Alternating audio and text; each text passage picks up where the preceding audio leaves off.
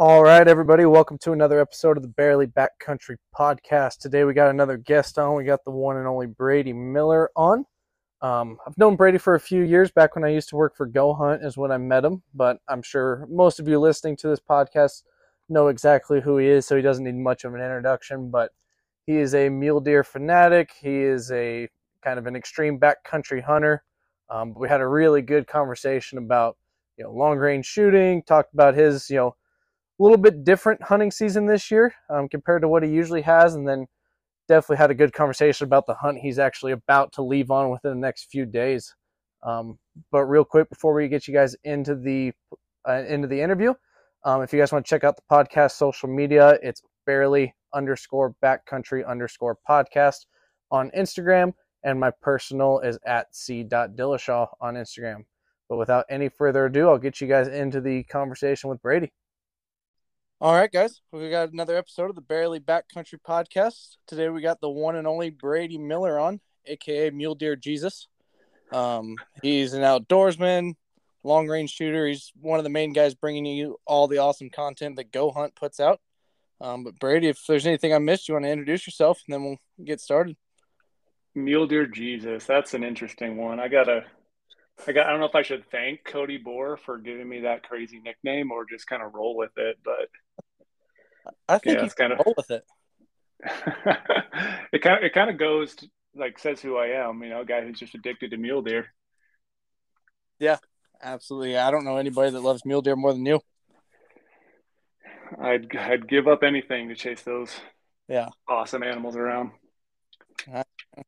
Cool. Well, I guess before we get doing lately, let's go back to the beginning, talk about kind of how you got into hunting and the outdoors and all that. Yeah, so I think maybe it's not so normal nowadays, but I got into hunting basically through my dad. He was always just a lifelong hunter, fisherman, trapper.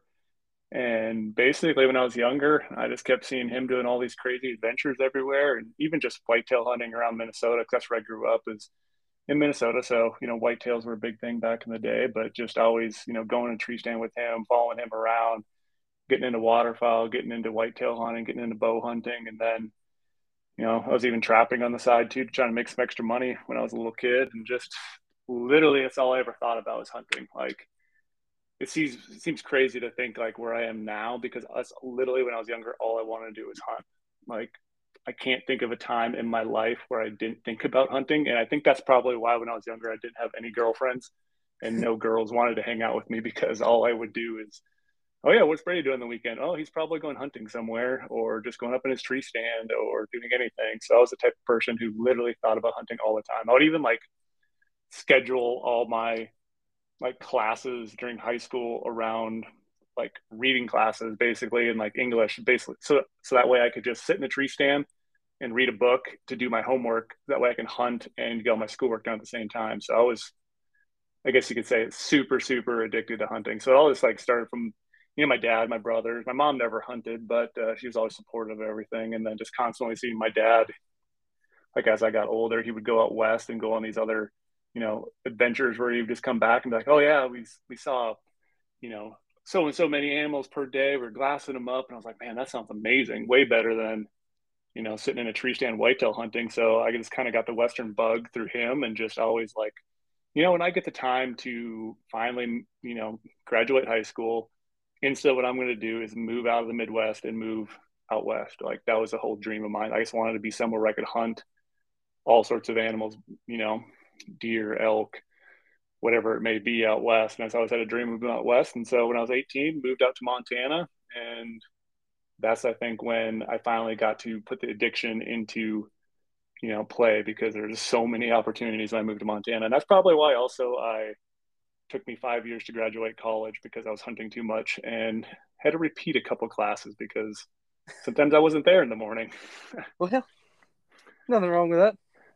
No, so I've just been always addicted to hunting and everything around it, and all the, the activities and prep and anything that I could, cut my teeth on. I was like, man, I just want to get out west and hunt. And moving to Montana was definitely something that just opened my eyes to what's available and all the different crazy opportunities out there. So that just really lit a fire under me, and yeah, and that's probably where, my mule deer addiction came from. I was always really excited about mule deer, but it was just going out there and glassing up animals. And then I think I was became a mule deer hunter too because I was really bad at elk hunting.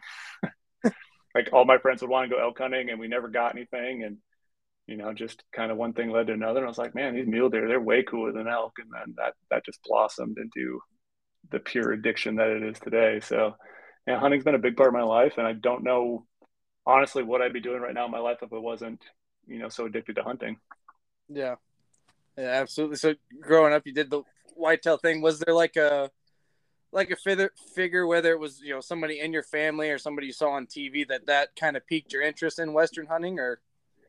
Yeah, I was always like reading, books and magazines back in the day and, seeing all those stuff from like Jim Shockey on TV, going all these crazy adventures and then, all sorts of other, hosts of TV celebrities back in the day. Cause I think back in the day, we didn't even have outdoor channel. It was like, I think the cable network was like TNN and you could watch all, Real Trees videos and, all those other guys just going out West all the time. And I think that's just, reading books and then just read magazines and seeing stories and just seeing like, it was more like, about an adventure rather than a hunt, I think was really drove me to Western hunting. It's not just like, oh yeah, go sit in your backyard.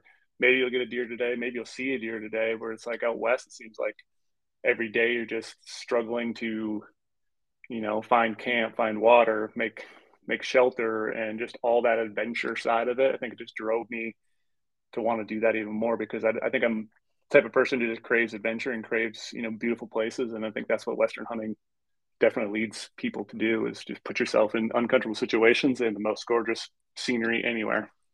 Yeah, absolutely. So once you kind of got into Western hunting, at what point did you start kind of taking it to where you are now to like, you know, probably I guess what most people would consider the extreme of, those backpack type hunts that you're doing now?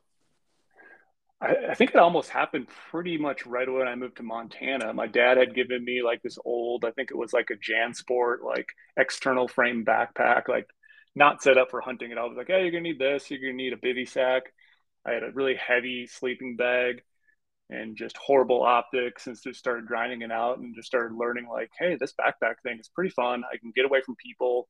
And I've always been, an athlete my whole life, just working on, different parts of my physical fitness. And I think that, well, I'm a, 6'5", 6'6" guy with boots on and long legs. And if I want to make success, I just got to go further than other people are willing to go. And I just started really enjoying like going deeper. And then it was just meeting some friends who also enjoyed backpacking. And then also too, eventually after college, I ended up getting a sweet job where I was basically like a fisheries biologist, and all we did was backpack the whole entire time in Glacier National Park. So backpacking just became basically more normal to me than sleeping in a house because we would literally be out in the woods from like, I don't know, I think it was like March until November, like Hmm. literally camping every single night, like just testing out backpacking gear. And I would buy new gear because I'd get it on like a government discount and just try new things here and there. And then just like blossomed even more, just my addiction of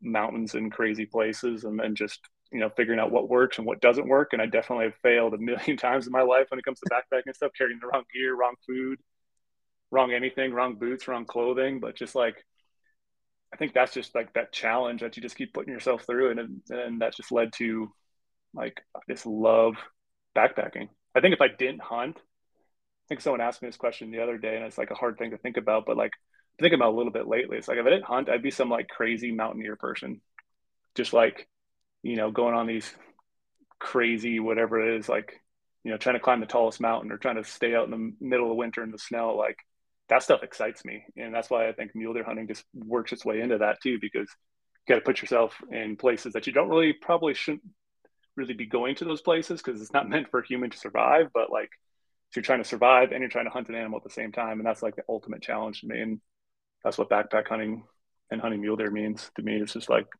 crazy places, crazy adventure. Yeah, absolutely. But now most guys know you as like the long range rifle guy, but in the past you were the archery guy, the archery only. Yeah, I used to be a guy who would make fun of rifle hunters.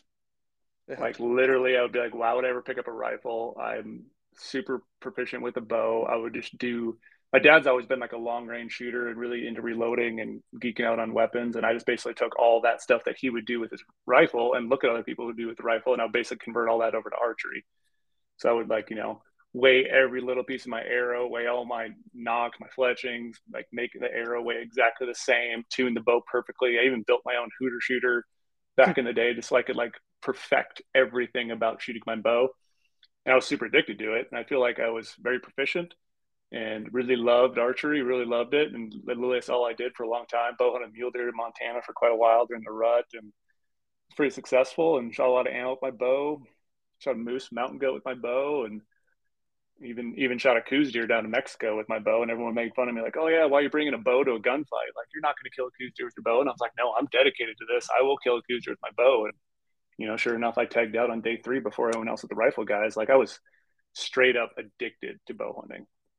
It Yeah. was something I just absolutely loved. And unfortunately, I had a really bad situation happen, that 2015 Colorado hunt where I lost a 200 and it was like 205 to 210-inch deer. And that kind of was the turning point to me. Like, I just kind of lost my drive and just haven't, I don't know. I need to get the monkey off my back and pick it up again. But that just really ate me up, losing the first animal I've ever lost in my life, bow or rifle, and Yeah. having it be such a giant deer. And that kind of just like, took a little bit out of me.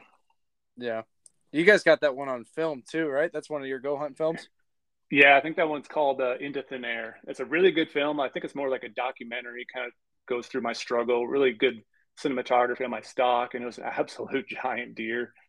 But yeah, just hit him a little far back. I didn't stop the buck, and that was probably my fault. I just had spooked him literally like an hour before at 20 yards. I was like, well, I'm not gonna try to stop this deer, and he's just walking down like a mountain goat little cliff area, and let the arrow fly, hit a little far back, and went all the way through him. And literally looked for that deer for I think 3 or 4 days, and covered like 35 miles myself, just zigzagging everywhere trying to find it. And we're like, oh yeah, he's definitely dead. And giant rainstorm came, and I don't know. Ever since then, I've developed like a severe target panic. I've kind of gotten over that now, but it's just like, I don't know. I think back now, it's like, yeah, I was super big into bow hunting, and now rifle hunting's taking me this whole other path. If I would have killed that deer and recovered it, I have no clue where I'd be right now. Maybe I'd still be a crazy bow hunter, and I don't know. Maybe I would pick up a rifle eventually, but yeah, now I'll just take all those same sort of craziness when building my arrows and shooting my bow all the time. Like, I used to even shoot my bow in my house like constantly. I'd have a target and just keep shooting arrows all the time. And now I, converted that over to the rifle and just literally shoot my gun all the time, dry fire my gun all the time, reload all the time. I'm always out in the range, just like trying to make myself better. So I think I went through both extremes. I think it really helps too to like be a bow hunter first, Mm-hmm. because I think now when I pick up a rifle, it's like, my gosh, like if I see an animal, I know I can kill that animal because I know how to like stalk and work the wind and navigate through the terrain. So I think all that stuff led up to like positive things and made me kind of the rifle hunter I am today. But yeah, now I'm just a deep in the rabbit hole of rifles and reloading and just becoming a better shooter, because at the end of the day, it's like, yeah, people can make fun of long range shooters all the time, but it's like, it's just another tool in my toolkit. And I feel like I'm so proficient at it that, you know, you can look at anyone who shoots and all the time. It's like, well, if they shoot all the time, they know what they're doing. Like, more power to them. I'm not going to take shots in the field that I'm not comfortable with, but I just like to practice those extreme levels, and just makes it so I'm way more proficient when I get in the field, and I know how my weapon works, and know how to read the wind when I'm shooting my rifle, and just, you know, getting down, like I said, that really deep rabbit hole of just trying to make myself more proficient with that weapon, because I think I have all the other tools I need in that toolkit. But again, just like practicing all the time, like, everyone does archery and rifle. It's just, like I said, another tool in the toolkit. And I'm addicted to shoot my rifle, smelling that gunpowder and reloading. And I was just shooting my rifle this morning again, getting ready for another hunt. And it's just, yeah, I'm so addicted to rifle hunting now. It's not even hard to explain, like the level of like detail I go into to make sure all my rifles just shoot perfectly every single time.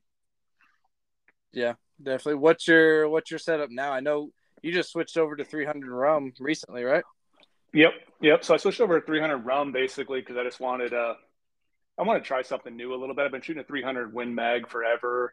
Shooting some 215 Burger hybrids back in the day and killed a lot of animals with them. My family's, we killed a lot of stuff with the 300 Win Mag. When I grew up rifle hunting in Minnesota, we would always do 300 Win Mags. And I don't ever believe there's, you can be too overgunned when you're out west. Cause like, you never know when, hunting is, there's a lot of things that happen while you're hunting, and I'd rather be perfect all the time, but there's those chances where you might not be perfect. So, well, a big gun's going to knock the animal down to the point where I could probably get a second shot if need be, because hunting just never know what's going to go on. So I was like, well, kind of did all the stuff I want to do with the 300 Win Mag. Let's try something new and see if I can do with the 300 Rum. It's got a lot more powder behind it, a lot more energy, and I can push a lot bigger bullets out of it. So yeah, I'm shooting a 300 Rum, the Browning X Bolt, and this year I try to switch up something new as well, just so I can basically have more experience when people ask me, "Hey, how'd you get this setup to work compared to that setup?" And so I'm trying out their Barnes 208 grain LRX boat tail. They're copper bullets, Okay. and I'm pushing those at like, what is it, 3185 feet per second. So pushing them pretty hot, and they definitely are some nasty, nasty rounds. They hammer, and they hit so hard, and they're so accurate. So it's just, people are like, yeah, why'd you switch over from burger to this? And it's like, well, just to try it new. So that when someone asks me a question about, hey, what are your thoughts on copper bullets? Well, that's why this year I'm just trying copper bullets and just feeling it out. But I'm super excited with what I got going right now. I've never had a gun shoot this accurate. It is literally, I can lay down behind this gun and shoot. And a lot of people too will just, poke fun at my setup because my rifle weighs 14 pounds, 5 ounces. Yeah. So it's a beast. It's a beast to carry. But like, again, my philosophy is a rifle's one purpose is to kill an animal. Like that's the sole purpose, is the one shot kill. And I can lay behind that gun comfortably and make that happen all the time. Like, yeah, I could probably do it with a lighter weight rifle, but this heavier rifle, I can sit down behind it. I don't believe in recoil and flinching and all that because I shoot so much. But if you're a type of person who maybe flinches a little bit when you shoot a rifle, a heavier rifle is going to help with that.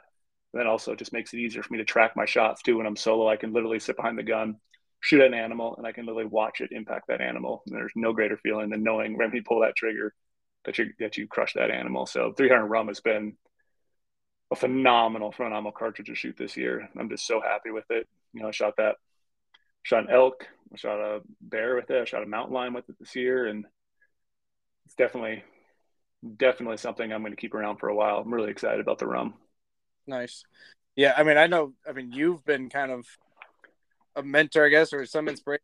My rifle setup. I mean, you're the one that when I was getting my rifle, I asked you all about it, and you got me on the 300 Win Mag, and now I'm still shooting those 215 burgers. And tell you what, they work. I shot my cow elk at 656 this year, and Oh yeah, they hammer. yeah, it stopped it right away. It was a little high lung shot, but I'm pretty sure she died instantly. I didn't get it on camera, but that's what it looked like. Yep, there's no replacement for displacement. You can't kill an animal too dead, so might as well shoot something big. Because like I said, you never know when like the animal takes a step, but that big bullet and all that energy from your Win Mag is just gonna knock them down to the point where if you need to get a second round in, you can. Where if you shoot something lighter, yeah, you can kill an animal if you hit in the perfect spot. But like I said, hunting is, sometimes just things just happen, and that's why I think a bigger cartridge. I think if more people got time and practice a little bit more, they might be happier with the results. Yeah, there's a million cartridges out there, and people can use whatever they want. But end of the day, I think it's just I owe it to that animal to make a one shot kill and knock it down as quick as I can. And I think that's what a bigger cartridge does. And like you said, proof's in the pudding. Like your Yep. 300 Win Mag, those 215s, like that's a Mm-hmm. phenomenal round for a Win Mag. Yeah. Yeah, I like it a lot. I've had a lot of success with it. Well, more people than me. I think I've only ever killed one animal with that rifle, and my brother's killed quite a few. Ethan, who still has killed his elk with it. So Oh yeah, I remember. Yeah, your rifle got passed around a lot last year yeah, before you even got to use it. yeah. Well, both him and my brother killed things with that rifle before I was ever able to. So, but I finally got it done this year on that cow elk. But Heck yes. yeah, so Yeah, I'm super jealous. I love having cow elk tags. It's yeah, such a fun hunt to go on. yeah, yeah. Especially mine. Mine was the early rifle tag in Nevada, so it's still peak rut. So it was a ton of fun. Probably saw some good bulls too. Oh yeah, yeah. The one I pretty much chased the same herd of elk for 3 days straight, and the herd bull he was 340. He might have been over 350, but He was a good bull for sure. But What scope was that again that you had on that rifle? I have the Vortex Strike Eagle, that 5 to 25. Oh yeah, that's a solid scope as well. Yeah, I mean for the 600-700 bucks, I think it's probably one of your best options out there in that budget range. Yeah, the price point, and then it's not like not super heavy either. No, no, it is big. It's a big 34 millimeter tube and like a 56 objective. So, Hmm. but I like it a lot. It's done me well. But so looking at your social media and all that this year, it looks like you've had a pretty eventful season. A little bit outside of the norm for you. Yeah, this season's been a little crazy. It's kind of heartbreaking just to just dive into heartbreaking side of it because everyone like we talked about earlier, I absolutely love mule deer, and I thought this was going to be an absolutely phenomenal mule deer year. Did a lot of summer scouting. Everything was green. The high country was looking really good, and roll into hunting season. Think I have all my ducks in a row, and turns out just one of those years where I struggled to try to find a mature buck. I didn't see. I hunted two different states. I had three mule deer tags, and yeah, just kept passing up bucks left and right. Hunted before a snowstorm, hunted during a snowstorm for one of my hunts. Just kept seeing elk everywhere, dink bucks here and there, not finding any deer, just hiking further and further and further. And it's just like, I don't know, like sometimes you just got to humble yourself. It just makes me coming back from both these hunts and not taking a deer, but knowing, I passed up deer that, some people would be happy to shoot, but I'm just looking for that upper age class. Like that's what really just drives me is trying to find an old mature deer. And yeah, I definitely, love antlers. I love meat too, but I go after the biggest, oldest deer I can find and just not finding one and then coming home without any punch tags, it stings. But, like I said, it's just driving me to, do even more homework this year and try to find some new units. Cause all these places I hunted this year from mule, they were totally new to me, never stepped foot in those units with a Mhm. rifle in my hand before. So it was a learning experience. Maybe some of it could be too, deer numbers, they fluctuate all the time and maybe I was just in the wrong spot, wrong time. But I don't know. I feel like I did my due diligence and just didn't scratch a big one up. But again, like you said, the wild season is I definitely had extra tags in my pocket that paid off. Like in Idaho, Idaho allows you to downgrade your non-resident deer tag to a wolf, mountain lion, or a black bear.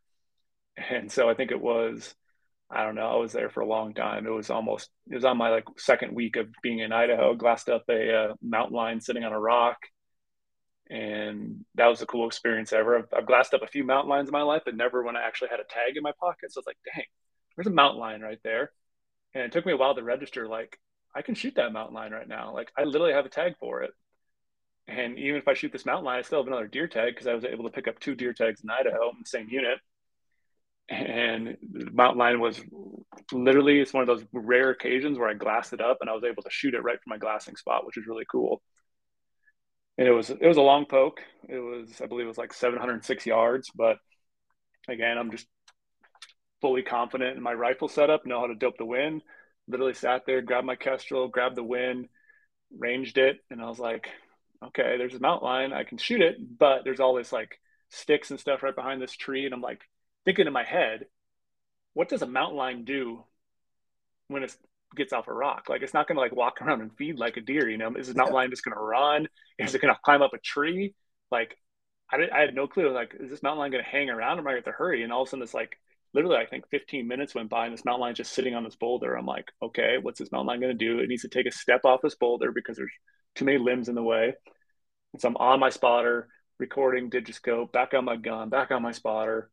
And then finally, the mountain lion starts moving. I'm like, all right, I'm going to have to make this happen quick. And luckily, the mountain lion hopped off the boulder, walked right into a little opening, and just stood there. And I was able to touch off the shot and just absolutely hammered it. And it's literally the coolest digiscope footage ever. Like this mountain lion, you can watch. I didn't have the spotter zoomed in all the way because I was using that brand new Swarovski ATC. It's a 17 by 40, really tiny compact spotter.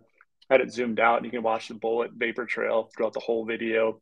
Impact right behind the shoulder. Literally couldn't have placed that bullet any more perfect. And that mountain lion just starts tumbling down the mountain. It was super steep. All the snow was kicking up everywhere. And I was like, holy crap, I just killed a mountain lion. Like literally the cheapest mountain lion hunt I'll ever go on. The tag only cost me $350. and I don't have to pay for dogs. I don't have to pay for a guide. Like pretty much a once in a lifetime opportunity to glass up a mountain lion and be able to take that mountain lion right there. And it was my first mountain lion ever. And I'm just like on cloud nine at this point. I'm just like, I shot a mountain lion in a nasty backcountry unit. And literally, I'm like, what did I just do? Just kept thinking in my head, like, I can't believe this happened. Glassed the mountain lion up and shot it. And then the funniest part, I get all the way over the mountain line, and then I'm like, well, I didn't see exactly this thing was dead. I saw it rolling down in a bunch of brush, and I'm like, well, now I got a mountain lion here. I got to try to find this thing. And I'm like trying to talk to myself and like talking out loud. But I'm like, wait, I know if I know anything about a cat, it definitely already knows I'm here. So if that thing is slightly alive in any way, like there could be an easy chance it's just like gonna pounce at me any second. But I'm like, I know I crushed it. That's such a big bullet hitting that animal at that, like even at that distance, it's a lot of energy. And I started walking around zigzagging through all this green stuff a little bit and had my waypoint marked of where I thought it was at. And literally it was, 30 yards below me. And like seeing that mountain lion there on the ground, it was already starting to snow again, and like picking that mountain lion up. And then just like right away, just noticed like, yeah, it looks like a big mountain lion. I have no clue like how big a mountain lion should be. Like everyone throws on weights all the time, but like holding that mountain lion, I was like, dang, these things are hard to hold up for photos, especially when you're solo trying to get a photo of a mountain lion. I literally dropped that thing a bunch of times trying to take some quality photos. I barely got my photos taken, and all of a sudden, this nasty snowstorm comes rolling in where it's literally white out. You can't even see like 100 yards. Yeah. And now I'm like, well, I have a mountain lion on the ground. I got to start cutting this thing up. And I was actually like coming up into this basin and like moving camp. So I had all my camp on my back as well. So I'm like, I still have to find a place to put my camp. Now it's snowing, and like this area hadn't hit a lot of snow yet. I'm like, now I have to find some dry wood later on. But I have this mountain lion here, and I'm like, I kind of think I know how to cut up a mountain lion for a full body mount, but I'm not sure. So I jumped Yeah. on my inReach, and I'm inReaching my dad. I already told him I killed a lion, and I'm like, Dad, Google right now how to skin a mountain lion and text it to me on my inReach in as much detail as you can. I don't care how many messages it takes. And so my dad's like, I got you, and like sent me all these messages about how to cut the mountain lion. It was like pretty similar to what I thought. It was like very similar to a bear. And then he's got stopped in the front shoulder. But I think that was like a really funny part and like a really good plug for like an inReach because like, I never expected to kill a lion, and I've never been around someone who's killed a lion. And now I have to try to cut this thing up and do it in a snowstorm. And like literally the craziest part about this is like trying to cut this line up. It's literally white out snow to the point where it is so cold as well that I had to stop probably every 10 minutes and go back and like put my hands in my pocket, rub my hands together a bunch of times, and like literally sit there in a ball to warm my body up, and then go back and cut the line again. And then my hands would get numb, go back and cut the line again. Like just all that back and forth, just like it's that time again where you're just like, it sucks in the moment. Like Yeah. you're physically drained and emotionally drained because I just got out the high of shooting a lion and you have to deal with all this. But I'm like, there's no better place in the world I'd rather be than shooting a lion that deep in the mountains all by myself, solo, and going through all those struggles. Like that just made that so much more rewarding to do it by myself, glass it all up and dealing with all that and dealing with all the snow and the weather. And it kind of made it fun for a while. I was like, yeah, it sucks. Cause like literally I would sit down for like 5 minutes and I just have a blanket of snow all over my jacket. Like it was snowing so hard. Nice. But that was a super, super fun hunt. And then, yeah, the other opportunity was, yeah, I had an elk tag when I was hunting in Colorado, picked up an over-the-counter elk tag. I'm mainly focusing on deer. And yeah, I ended up killing a bull on, I think like the fourth, I think it was like the fourth day I killed the bull and actually passed up or didn't pass up. I tried to kill a bigger bull like a day earlier. And Mm-hmm. then I even told my camera guy, Luke, I was like, people are probably gonna make fun of me, but I'm leaving this elk, this big, like 320-inch Colorado over the counter bull. I'm not gonna go try to find him again. I already sat on him for like 4 hours trying to kill him and he never showed up. I'm leaving this bull because there's no mule deer here. We're gonna go try to find mule deer. And then it turns out all I found was elk the next day. So I was like, well, we're in the spot now. There's elk here. Let's go kill this elk. And had a wild, crazy adventure trying to kill that bull. And like that was, I haven't killed a lot of bulls. I've only killed 3 bulls because, I usually don't have elk tags in my pocket. But I figured this year, like, well, might as well throw an elk tag in my pocket. I always see elk. And it turns out this is the year of having extra tags in my pocket paid off because that just made the whole hunt right there because literally beforehand I was seeing small bucks, and even afterwards we were just seeing small bucks. So it's like having those two extra tags in my pocket kind of saved my season in a way because now I got a full freezer of meat, had a bunch of cool adventures, and yeah, shot an awesome, over the counter bull. Just a raghorn 5x5, but still a super cool bull on an over the counter hunt, and can't complain at all. I'd shoot that any day. Yeah, absolutely. Have you eaten any of the cougar meat yet, or your mountain lion? Or Unfortunately, I haven't yet. I got back from my hunt, and while I was out there too, I was going to debone my mountain lion meat after I shot it. But I was like, oh, I'm so exhausted right now. I had to find a bunch of firewood and make camp. So I just hung the quarters in the tree. And of course, that night it got freezing cold, and all my quarters just froze solid. And then so I went right from there to Colorado. And then I had a friend who I met up with him at his house and threw all the mountain lion meat in his freezer. So it was rock solid. And then yeah, coming back here, I was like, well, I should take care of this elk first because the elk's, not frozen yet. And yeah, so I had it in my freezer. And then I'm right now, I'm like in between, like preparing for another hunt. So I'm like, well, I'll just try to take care of it when I get back. But I'm super excited. I packed out all that meat, even though in Idaho you're not required to take mountain lion meat. I've had it before in like a stew and it was really good, but anything in a stew is, yeah, really, really tasty. But like even when I checked in my line at Idaho Fish and Game, they were like, you kept the meat? And I was like, yeah, I kept the meat. Like, oh man, we hear so many people say how the meat's just phenomenal, like absolutely phenomenal. And yeah. even my dad shot a line before and he said, yeah, it was super good. So I'm really excited to make some like chorizo out of it or just grind it all up into like, taco meat and stuff like that. But I'm super excited when I get back from this next hunt to cut up that mountain lion meat and try some. Nice. Are you gonna? I'm assuming you're gonna get it mounted in some way. Yep. Yeah. I figure too, since I saved all that money and shooting myself and not hiring a guide that I can, afford to do a full body. I think it's going to be pretty cool because it is a female, but it's a super old female. Like, I don't know if you saw the photos. I just put on my Instagram story for a little bit. I'll probably highlight them here in a little bit once I get the age back. But there's literally no teeth on the upper and the lower part of the jaw, right in between the canines, and all the canines are all worn down and all like squared off. And even Idaho Fish and Game was like, I don't know if we've seen a mountain lion this old in a long time. Nice. And like since it's a female, it's not like a big giant body, but Yeah. when I was like laying next to it, I was like, dang, this thing's like 2 inches shorter than I am. I think the line's like 6'3" probably from nose to tail. Like it's still a really long line. The skull to me looks really big. I have no clue, Yeah. how big that lion skull is, but I'm really excited to try to score it too to just to get a good reference on it. But I think it's going to be a super cool mount. I figure I just have to do it justice. Like that rare of an encounter with a mountain lion and then shooting with a rifle, without dogs. That's like, dude, that's going to be a cool mount. Yeah. Yeah. It should turn out cool. Are you gonna get it with like some kind of like landscape or vegetation on it, or just the mount? Or Yeah, I was thinking like since it was on like a boulder, I'll probably like try to get some like fake boulder and have it like either laying on a boulder or like sitting upright on a boulder and maybe have some like, fake snow around it. nice.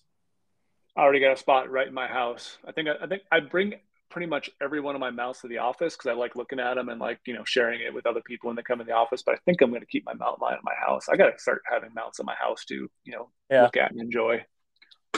Yeah. Well, from experience, having mounts around the office is dangerous sometimes. It is dangerous. Yes, you got to watch those construction workers because they will break your biggest mule deer if they don't. You're not watching them all the time. Yeah. But so you mentioned briefly that you're getting ready for another hunt. You told me what it is, but kind of tell me about that. What you're getting ready to Oh go. yeah, it's the literally the something that I've been dreaming about my whole life in a hunt that I would never think I could ever do in my whole life. So it's pretty crazy to say that I'm finally going to be a sheep hunter. And I'm going to a place where the world's largest, like basically largest horned sheep species. I'm going to Tajikistan and hunting Marco Polo sheep, and I'm hunting ibex. Nice. So pretty crazy to think that I'm finally going to be a sheep hunter, and like I'm still trying to wrap my brain around this. Like it's been a dream my whole life. Like I'm going to be literally poor my whole life because of this, but it's like again, I crave adventure, and this is like an adventure to the highest level. It's like adventure on steroids. Like I've never even left the North American continent before. I've only been to like Canada and Mexico, Yeah. And jokingly too, I tell people around the office, like, I've never actually even gone to the bathroom on an airplane. And I'm at the point in my life where I'm kind of embarrassed about that because I'm like, how do I go to the bathroom on an airplane? Do I stand up in line? What if there's turbulence? Do I have to go sit down? Like, what if some kid needs to go to the bathroom? Do I let him go in front of me?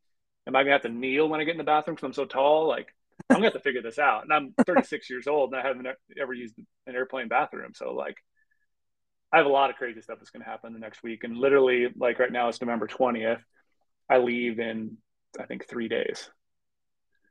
Nice. So it's coming up fast, and I've been literally preparing my whole entire year. And that's kind of why a little bit too, I was a little hesitant on some of the tags I tried to apply for because I knew I didn't want to have anything in November, like once that first week of November went by, because I just don't want to get hurt. I didn't want to overexert myself on any hunts, so I was trying to take it a little easy on my 2 deer hunts and just make sure my body's been in the perfect condition possible. And that's why this year too, like I've always been a person who loves working out and loves weights and fitness, and I've been taking it to a whole nother level just preparing for this hunt. Like this is literally the I think the coolest mountain hunt ever. Like hunting Marco Polo in Tajikistan. Like base camp over there is I think 13.5, and we hunt all the way up to like 15 and a half, maybe 16,000 feet of elevation. And yeah, like we've been planning this for 3 years since we started talking to the people we booked with, and just knowing too that right now, like this late November, first part of December is the rut over there. So the sheep, we're going to see literally hundreds of sheep a day. Like no joke, I bet we'll like people I could possibly see, Oh, you there? and it's going to be brutally cold. Like they're already, I'm only looking right now, the highs are like 10, and then probably in the mountains it's going to be like a low of like -20. Oh, So it's an absolute crazy adventure, and that's why I've been really shooting my rifle even more this year, just getting everything just totally dialed, and just literally all I've been thinking about is this hunt. I have like if you could see my house right now, there's literally gear laid out everywhere, gear in my bedroom, gear downstairs. I'm just getting ready to kind of pack up my bags a little bit. I've already pre-packed them once, looked through all the gear again, looked through all my checklists, looked at all my Excel sheets of what I packed and what I need to pack, and yeah, this is one of those hunts where it's just mind blowing that I'm finally going to do this. And the cool part is I'm getting to share it with my dad. nice. It's my dad's lifelong dream to do this, and he wanted to do it, and I was like, I'm in, but I'm not going to be able to afford it. So I'm gonna have to work something out. But it's going to be so crazy right now to think that literally in 4 days I'll be across the world potentially hunting the world's biggest sheep species. Nice. What is like the planning been like, getting all the logistics taken care of as far as, just getting over there, getting all your gear and rifle and all that over there? What has that whole process been like? Gosh, it's been like a million emails, million phone calls, like constantly. Like I had to apply for like a Tajikistan visa. I had to make sure my U.S. passport was still updated. And luckily, my passport's still good to go. And just figuring all sorts of weapons permits, and then getting this like rough gear list from them. But basically, still, I have kind of no clue what to bring besides for every little piece of clothing that I have. I'm gonna have so many different insulation pieces. I have 1,000 gram insulated boots. I got these big giant insulated mittens that make me look like I'm going up climbing up Everest. Like it's been a constant just, do I have the right gear? Do I need extra gear? Like even just thinking about like all the bad things that could happen with my rifle on the way there. Like I know I have, TSA locks because you have to have locks on the rifle, but I'm bringing extra locks in case like TSA somehow cuts my locks. And like, oh yeah, now you don't have any locks. Your rifle can't travel. Well, I have backup locks, just trying to think of every little small thing I need. And also the worst part is too, like to go into Tajikistan right now, you have to have a negative COVID test still. Oh, We're geez. still in we're in 2022, and you have to have a negative COVID test, or you have to be vaccinated. And I'm definitely not vaccinated, so I have to. Once I land, we go from Chicago to Istanbul, Turkey, and then we're staying a full day in Istanbul, Turkey, do some sightseeing before we fly over to Dushanbe, which is I think it's the capital of Tajikistan. So in Istanbul, I had to schedule a COVID test. So once I land there, I have to go get a COVID test, and I am not gonna lie, I'm pretty nervous about having a COVID test. And like, what if that thing comes back negative or positive? I mean, Yeah. what am I gonna do? I'm going to take that test 100,000 times until it comes back negative, and then give them that one because Yeah. there's no way I'm not going on this hunt. And that's why also I was like trying to be really careful about what I'm doing right now, and trying to be really careful what I'm hanging out with. Like I don't, believe in the whole COVID thing or whatever, so I'm not really worried. But like I just don't want a little silly piece of paper and a test to impede what could be, the hunt of a lifetime. Yeah. Because this has been just crazy trying to plan. Like I said, I've literally the giant Excel sheet that's open on my computer all the time of looking through my gear, making sure I have, the right socks I need, making sure I have all my weapons permits, making sure my US passport is sitting right on top and I don't forget that, and trying to figure out what optics I should bring. And you're only limited to 40 rounds of ammo. And I'm like, well, 40 rounds seems like a lot, but what if I get over there and all these millions of flights, my rifle's bumped, and it might take me, 10, 15 shots somehow to Yeah. get everything dialed again. And now I have, 25 rounds to hunt with. And just trying to think of all that stuff that, like, even though it's probably going to go really smooth, but it's so hard not to think of all the other crazy things that could happen when you get over there, or lost baggage. And, I already have my optics bag ready to go. I think my carry-on bag's probably going to weigh like 60 pounds because I have two cameras, or I have three cameras. I'm bringing two like digital still photography cameras. I'm bringing one video camera because I'm going to try to, like, it's way too expensive for, go hunt to have a camera guy go with. Uh-huh. And so that's why when I was in Idaho, it's kind of nice because my camera guy who was going to go on that leg of the hunt, he got COVID supposedly and couldn't go. So basically, we went out and bought a little vlogging camera, like a little like self point and shoot thing. So I've been like the whole Idaho hunt, I was like kind of practicing of like how to like record a hunt by myself. My arms are gigantically long, so it's basically like a human selfie stick. So I've been, I'm gonna have three different cameras trying to record this hunt and try to.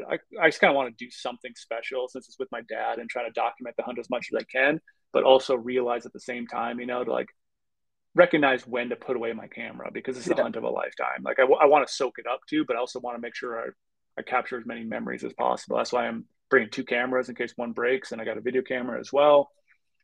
And then all that's going to go in like a carry-on. My spotter's going to go in that bag.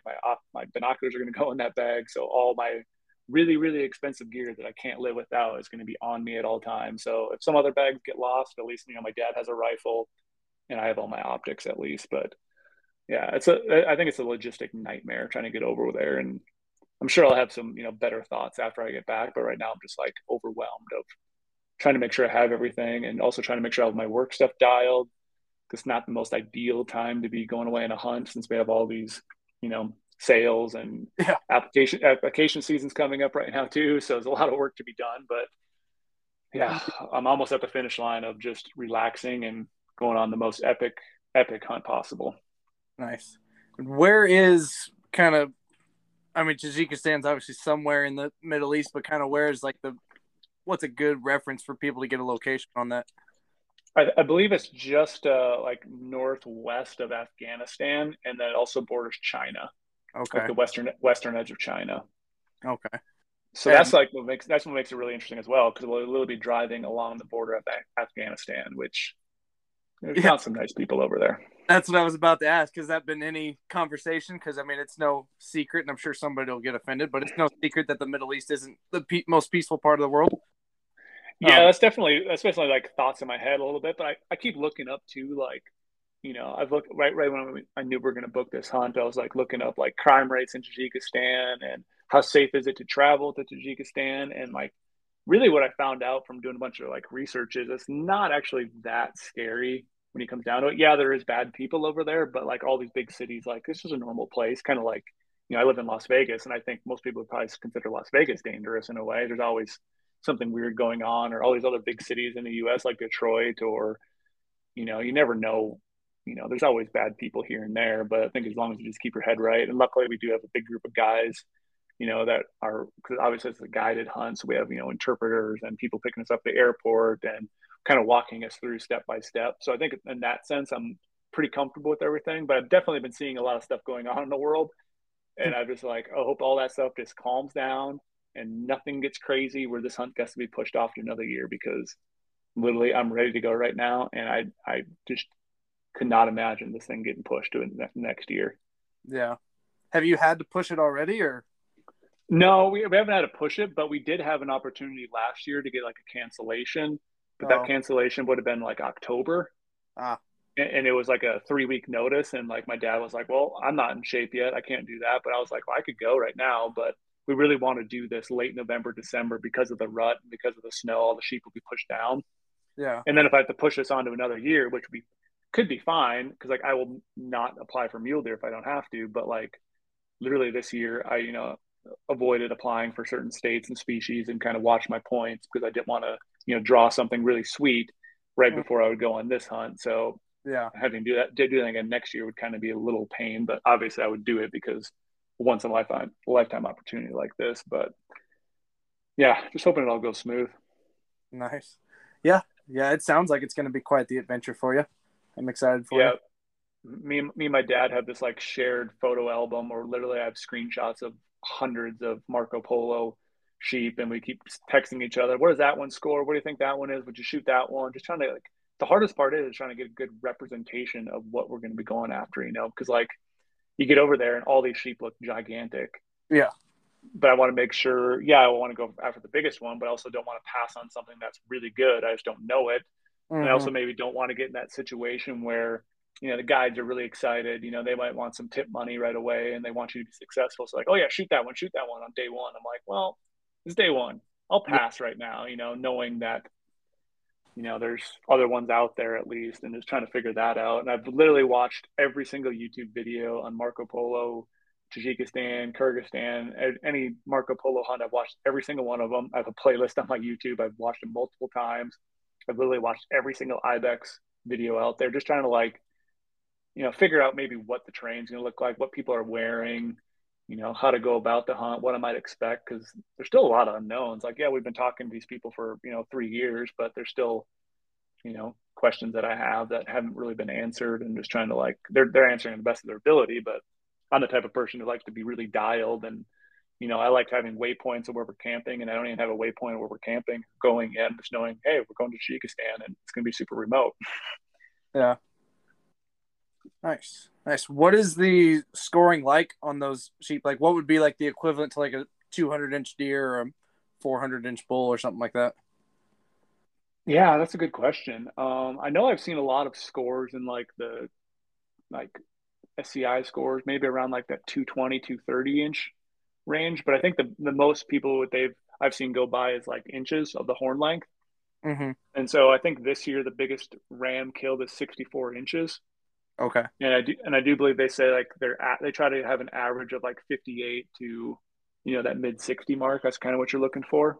Nice. And basically, if anyone ever listens to this, Google's Marco Polo sheep. Basically, what I'm looking for is they basically curl kind of twice.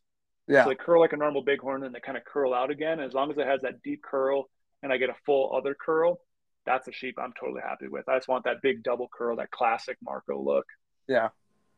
And what's also been fun too is like, I'm really big on, biology and learning about the animals. So like I said, I've been watching all these YouTube videos, but I also have bought like several books lately too about like Marco Polo and all these like they're really old books of like sheep hunters going over there, just kind of like learn, as much as I can. I've even downloaded some biology reports of people doing like studies on bighorn sheep population or Marco Polo populations, just trying to like, make myself due diligence of not Mm. just going over there blind and actually know a little bit of something that's going on. And I wish I knew more about like Tajikistan and the culture and things like that, but I had a long airplane ride, so I'll probably be diving in some more reading material on the airplane. And Yeah. it's also, I think we have like I think it's like 20 hours of vehicle drive time too once we actually get over there.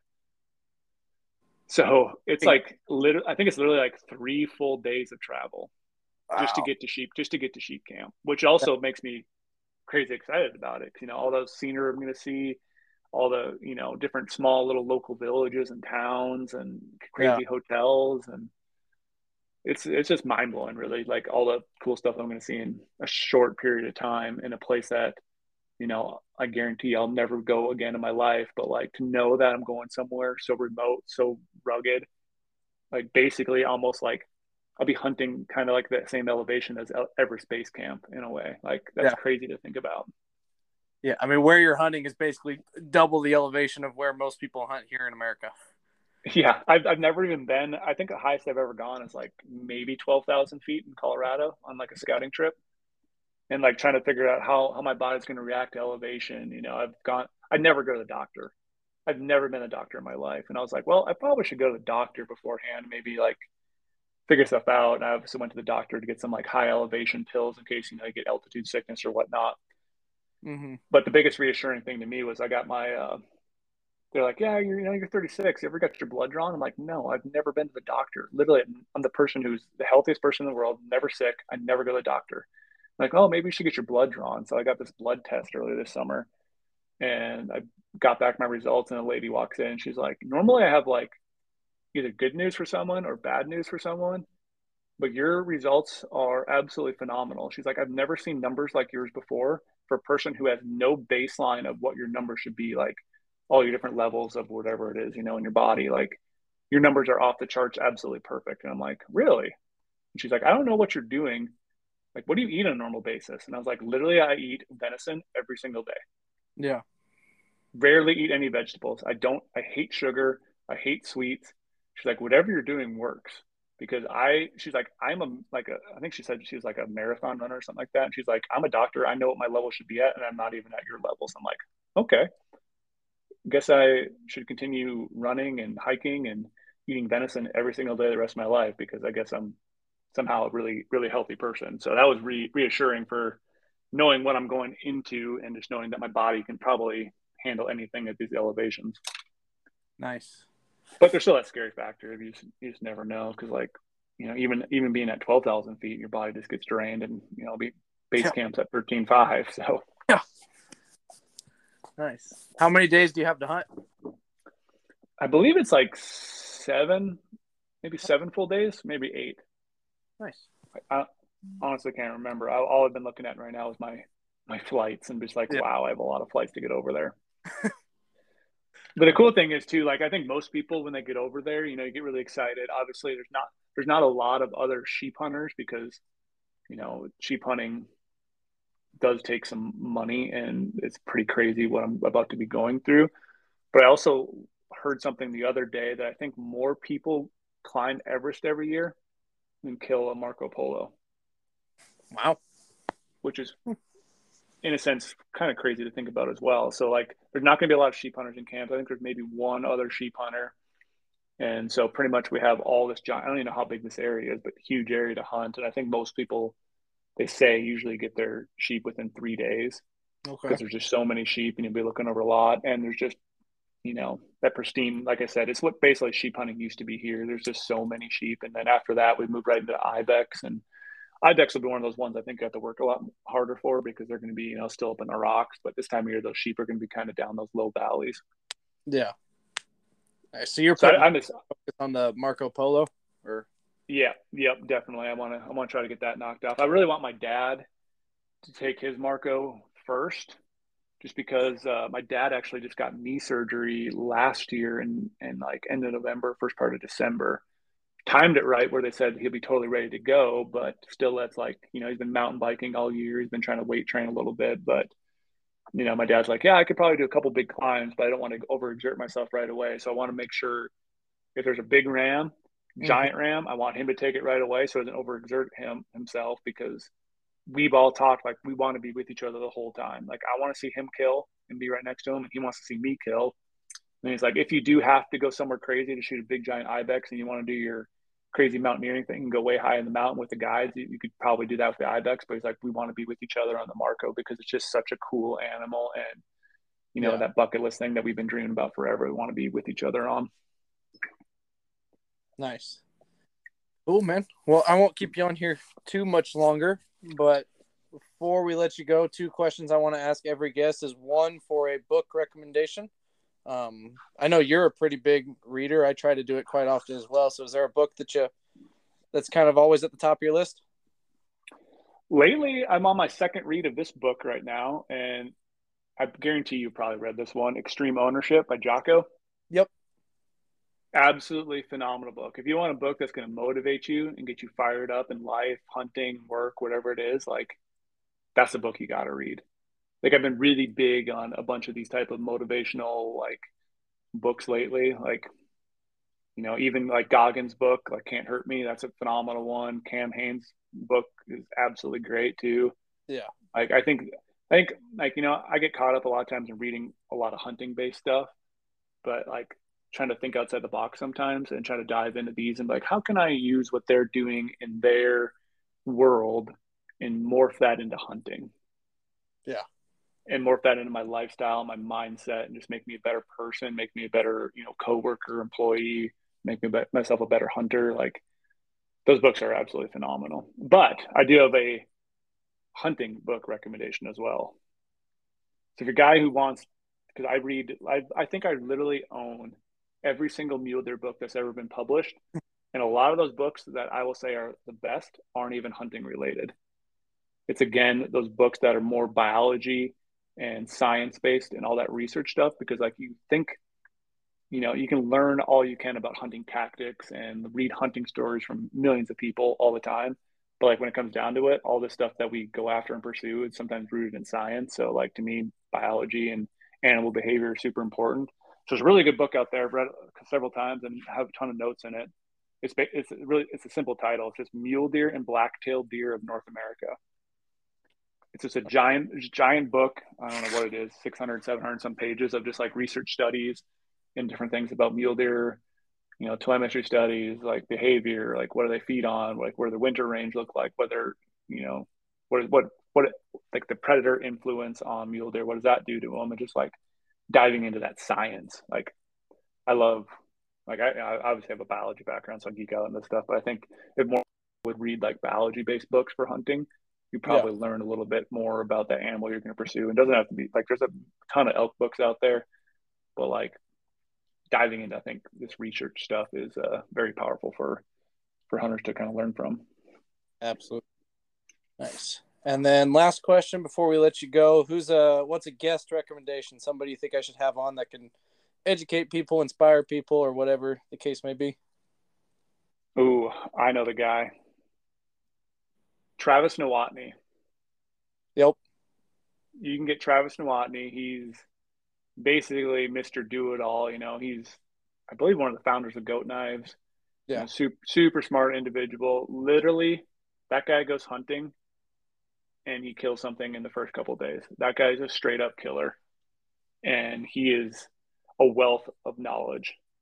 If you can dig it out of him, he's a guy who could go on and on about. And he's a great bow hunter. He's a great rifle hunter. He's killed a lot of wolves, killed a lot of big bears. Like he's a very very well rounded, absolute killer when it comes to anything mountain hunting.